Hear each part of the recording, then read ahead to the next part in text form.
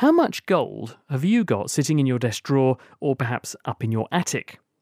Probably more than you might think, because a surprisingly large amount of the world's gold supply is tied up in old electronics. But getting it out is extremely tricky, meaning large amounts of the precious metal are actually ending up in landfill. Maybe not for much longer though, because researchers at the University of Edinburgh have developed a chemical solution to the problem, as Connie Orbach has been hearing from Jason Love. In 1 tonne of waste electronics, there's about 300 grams of gold. It seems a bit ridiculous that there's this amount of gold just sitting around. Why aren't we just scavenging it back? Why is it still sitting in those electronics? If you think about the complexity of a mobile phone, there's lots of different metals in there. There's lots of plastics, and they all have to be separated. So lots of people are studying this, and companies are actually recovering the gold from mobile phones. But again, there has to be that economy of scale, and it has to be economic for that company to do that. And often it's much easier for them to just ignore it. So there has to be an economic driver. There probably has to be governmental drivers to actually do this kind of work. And you have come up with maybe a potential driver in that you might have made it a bit easier for everyone, right? Yeah, that's right. So we've discovered a new reagent that can selectively recover gold from a mixture of all of the other metals in a mobile phone. And that's quite remarkable in some respects, because if you think about the amount of copper in that mixture, it's 8,000 times the amount that you have of gold. So what do you mean by reagent, and how's it working? The reagent is a common chemical. It's called an amide, and it's very simple.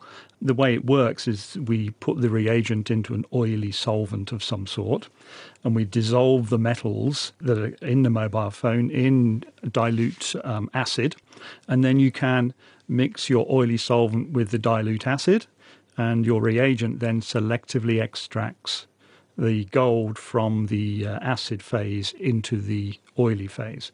And then when you're finished, you just stop stirring, and the oily phase then sits on top of the water phase, just like oil and water don't mix. And that allows you to then separate out those two phases. So you've got two sorts of solutions. You've got an oily one and an acidic one. And within your oily one, you've got this reagent which is selectively choosing the gold.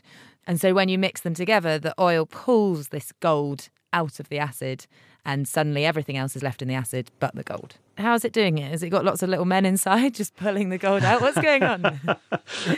You could view it like that, but it's not quite like that. What's happening is you're forming a compound in the oily layer that's very stable compared to the compounds that you have in the acid layer. So it's more preferable? Yes, absolutely. It's more preferable for the gold to be in the organic or the oily solvent rather than in the water solvent. And at the end, I've got a load of oily gold. What do I do with that? This is really one of the key parts of what we've been looking at, is what you do then is you've got your oily gold and then you mix it with fresh water. And then the gold actually transfers back into the water layer. And so then you have gold in water that you can then process further on. So when we're doing all this, you said there's all these kind of things that get left in the acid, and I'm guessing some of these are quite important too. Why don't we want the other things? There's a lot of copper, there's a lot of iron, and there's also things like silver and platinum and lead and tin. And whether they are recovered all depends on whether there's an economy for them. Countries like China have been flooding the market with copper, and that means the price of copper has really gone down. And so it can often not be economically sensible to recover that copper.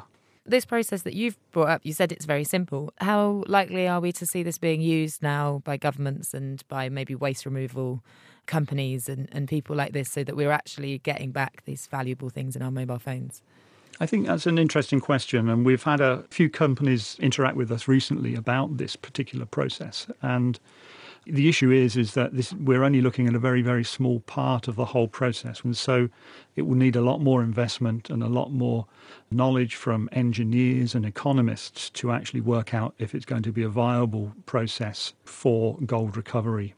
And so I'm guessing a lot of our listeners are the same. I've got probably a couple of mobile phones at home. I've got an old tablet which is already defunct. How much money have I got sitting in my drawer? If you have a few items, a few waste electronics, let's say there are 3, you'll probably get a maximum of a gram of gold out of those.